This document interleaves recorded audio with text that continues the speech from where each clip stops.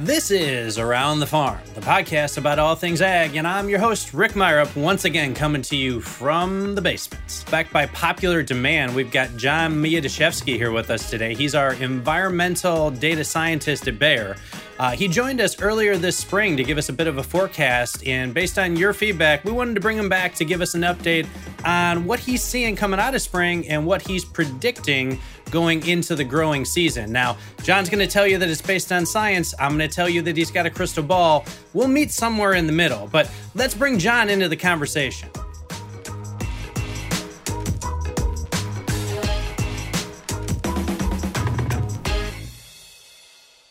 Well, hey, John, it's great to have you back on with us. Our listeners really enjoyed your commentary as we got into spring and started talking about what was going on in the weather forecast. For those that might just be tuning into the podcast for the first time, can you go ahead and give us your background one more time? Yeah, so I have a background as a climate scientist. I was doing research for a number of years at Rutgers University for a while and then University of Wisconsin. But I came to Bayer a couple of years ago with the opportunity to get into research on many ways in which weather impacts what we grow and how to advance this using rapidly increasing digital tools that are at our disposal. So right now I'm working to develop some models that are essentially isolating the effects of the environment at our test sites so we can figure out things like whether a really high-yielding corn hybrid performed very well at a site because of great genetics or just because the weather was really ideal at that particular location in that season. So, John, as you think about the spring that we're going through right now, hey, it's been wet, but thankfully it hasn't been last year, right? We're not drowning in water like we were last year. As you've kind of looked at the way the spring's progressed this year, what's jumped out to you? Anything that surprised you, or anything that's been there of note? Yeah, I mean, the story for this spring in most areas has been a couple of pretty significant cold spells that I don't think I saw coming back with our last recording a couple of months ago. But as far as the amount of rainfall, it's actually worked out pretty well in most areas. I know a lot of farmers got into the fields pretty early. It was able to dry out pretty quickly. And I saw that the corn and the soybeans in almost every state were ahead of schedule to well ahead of schedule by late May. So I don't know if people were just kind of skittish about the repeat of last year and they were really trying to get in early, but it's mostly worked out well. Now, these couple of cold spells that we've had this spring, one was after a very warm March and maybe first week of April. It really went back to winter, especially in the plains and the middle of the country. So middle of April, it was a hard freeze in some places that had already planted, and even some of these fields had already emerged. So that was a problem in spots, not real widespread. And then, of course, more recently in early to mid-May, there was another really unusual spell of cold weather that was focused on the Great Lakes and the Ohio Valley. And that brought freezing temperatures through a lot of Kentucky, southern Indiana, southern Illinois, which is extremely unusual for that time of the year. And that's an area where they had planted pretty early, and they did see a little bit of damage with corn, which tolerates it better than soybeans, which hadn't emerged so much, but mostly other crops like I've heard that wheat was more damaged than some of these other vegetable crops and tree fruits, for example. But as far as corn, soy, the major crops haven't suffered too much from those two outbreaks. It has been a strange spring in that cold weather. I know you've got a young child at home too during some of the social distancing that's been going on, and I've got three upstairs. The cold weather has not really worked for me. I'm gonna need it to warm up a little bit, and even apart from the agricultural impacts, I need to get these kids out of the house. It's good for my sanity. It's good for my wife's sanity, as I'm sure it is for many of our listeners who would like to see folks be able to spend some time outdoors along with the indoors. But, as you think about that, John, and some of those early impacts that we see from a little bit of cold weather early in the season, just after emergence, just after planting, what do we need to be thinking about early in season then around the weather? Are there things that we should be hoping for, or things that we should be rooting against following a bit of a cold snap like that so early in the season? Well, not really. Whatever damage is done has been done. Going forward, it would certainly help to get the temperatures out of the 50s and 60s and into the 70s, 80s, to keep warming the soil up in the northern parts of the region, and then to get the crops growing. Beyond that, they obviously prefer 70s, 80s, and that's not going to be a problem going forward. Getting into June, it would have to be really quite a cool June in order for us to see kind of continued lasting damage from this. But we're not going to see another freeze this late in the season. I mean, that's pretty much as cold as it can get in mid-May. So going forward, I think what we want to see is just typical June temperatures, not real hot, but it's not usually real hot in most places in June. The next risk would just be a very hot summer. As far as precipitation, I think we're in pretty good shape because we made it through a pretty wet spring. Most people got the seeds in the ground, unless it needs to be replanted at this point, which has been the case, especially further east, like Ohio, Michigan might, after some of the recent rains. It's setting up to be in pretty good shape drought-wise for the summer. So, you don't want to be in a situation where you're already dealing with drought conditions in May and June. And fortunately, this year we're in good shape, except only exception is maybe western Kansas, eastern Colorado, which some parts of that area are actually a fairly severe drought already. But aside from that, really very low on the drought scale east of the Rockies. All right, John, I need you to go ahead. You're going to tell me that it's science and it's all this education that you have that helps you to understand these weather patterns and start to predict what comes forward. We know what we'd like to happen as we get into the growing season here, but from what you've observed so far, from what the data is telling you, and from what the crystal ball is telling you, what do you expect to see as we move forward into growing season here across the Midwest? Well, yeah, unfortunately, if I just went from the science side, I get kind of conflicting signals for the Midwestern summer, the temperature and precipitation. So there's already not a whole lot that we have to go by when we're talking about a seasonal forecast for the summer, which is probably the least predictable of seasons.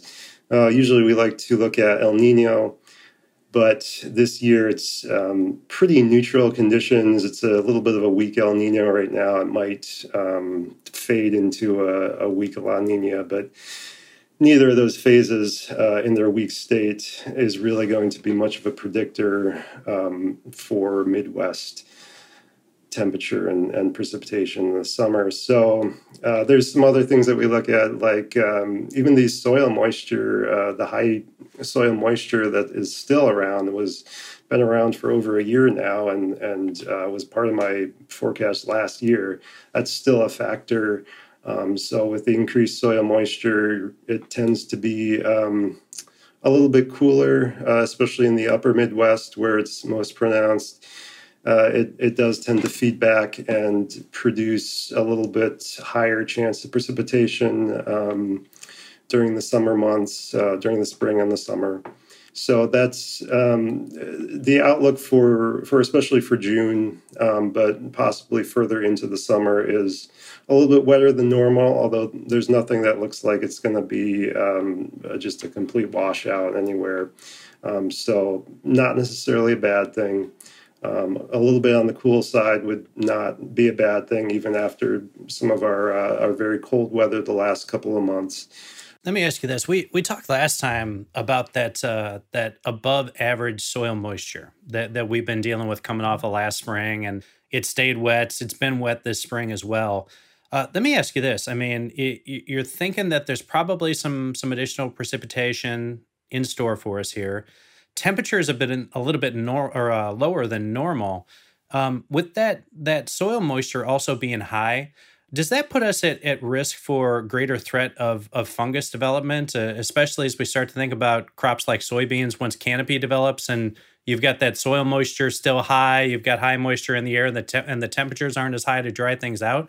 Does that increase the risk? Do we need to be paying more attention to potential disease damage? Yeah, potentially. Certainly, funguses can be worse with high soil moisture, high rainfall, and increased humidity. And funguses, root diseases with both soybeans and corn, especially early in the season, they tend to kind of make themselves known. But it depends on a variety of factors and what's already out there in the fields.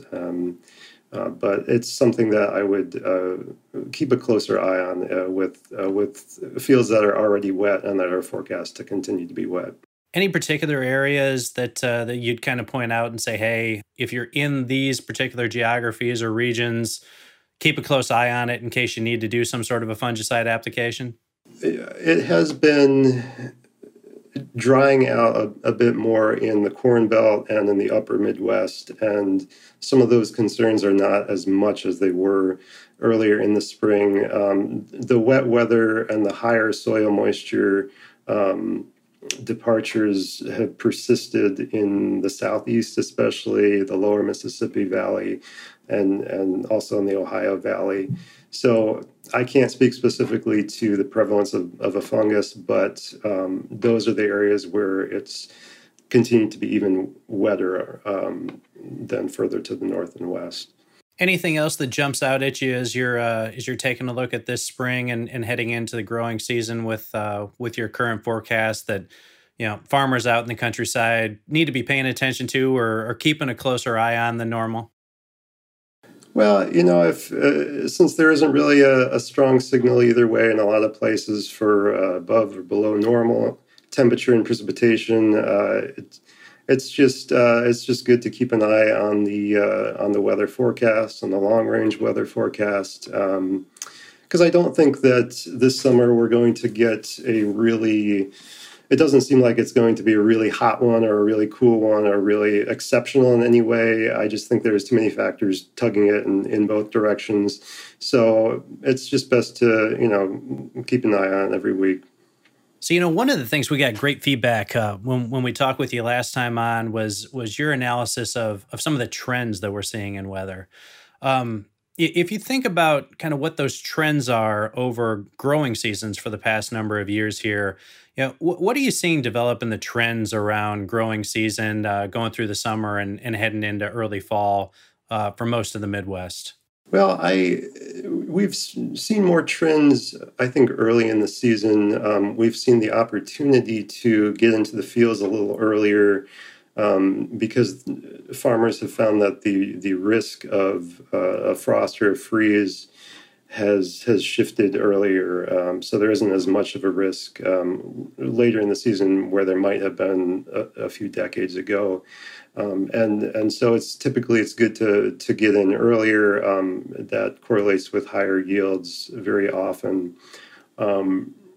As far as through the summer, I mean, one of the reasons that does tend to produce better yields is because you tend to get through more of the important stages in that crop's growth cycle before the real heat of the summer can potentially damage it and reduce those yields. So it is better to be able to harvest it earlier.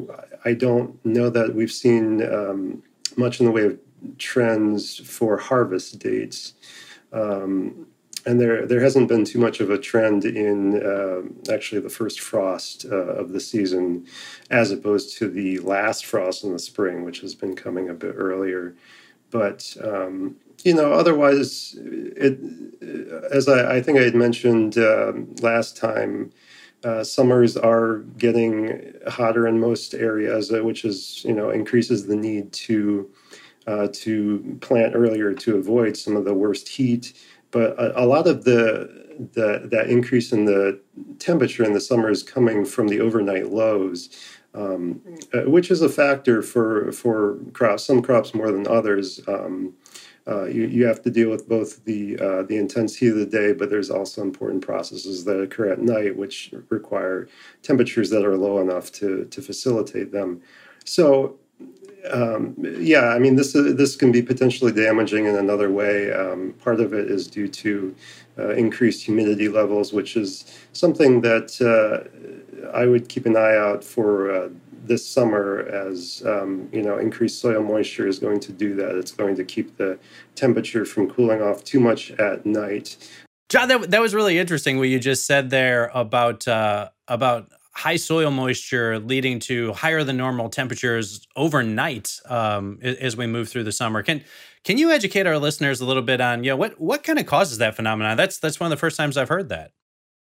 Yeah, well, there tends to be a smaller temperature range between the daytime high and the overnight low when you increase the humidity, which is a consequence of the increased soil moisture. So if there's more moisture in the soil, there's just going to be more water always available to evaporate in the air, and that increases the humidity. So at night, that's going to tend to create more low cloud cover, and also in the day. But at night, you have the Earth's surface is trying to radiate heat back into the atmosphere and out to space. That's how it cools. And so if you have increased moisture and increased cloud cover, that just serves as a kind of a blanket on the surface of the Earth. It acts just like a greenhouse, and that's the greenhouse effect. So it's helping to trap the heat in there and keep those overnight lows a little bit warmer. It's got to be fascinating for you, John, as somebody that spends so much time studying weather patterns, kind of looking to the past to tell us about the future and start to narrow down on what may occur. It seems like there's such a butterfly effect to the weather, right? Things that you would never even consider that play into how the weather patterns emerge and how they change. Yeah, that's got to make your job very challenging to try to identify those seemingly small things that take place in the environment that end up having consequences further down the line. Yeah, that's not so much my job, but that's what I respect about the people who are doing that kind of research, because it absolutely is a type of butterfly effect, and that kind of goes into the seasonal forecasts, because when I say that we don't have really strong signals for summer long-term forecasting, what we do have is just the what we call boundary conditions, like the soil moisture, and we have similar boundary conditions in different parts of the world that just happen to have a disproportionately large influence on the weather in this part of the country. Places that you'd never think, like the tropical Pacific Ocean is a big one.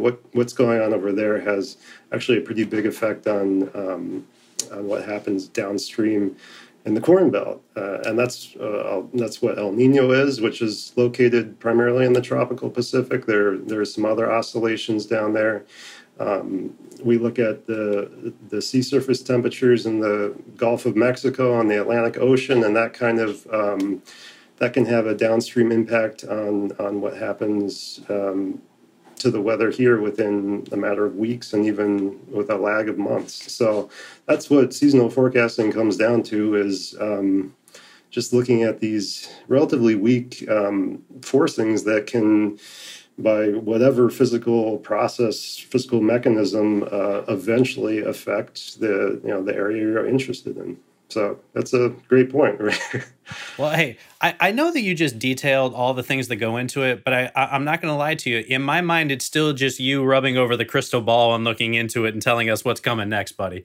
I mean, the result might end up being the same or even better if I did that. That's what's really sad.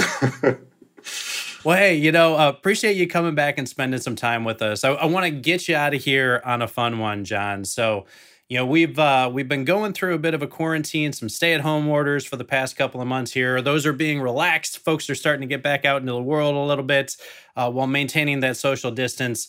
What are you excited about being able to get back out and do as we start to get back out into the wild?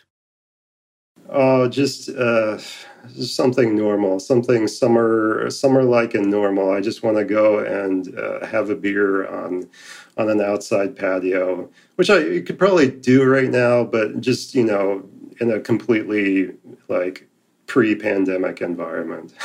I've spent more time sitting out on the back porch with a cocktail in my hand over the past couple of weeks than I have in the entire time I've lived in this joint, buddy. I can totally relate to that. I know you've got a young baby as well. Have you spent as many hours as my wife and I have with our kids just walking around the neighborhood? This is like the new entertainment. Yeah, I've been doing that quite a bit.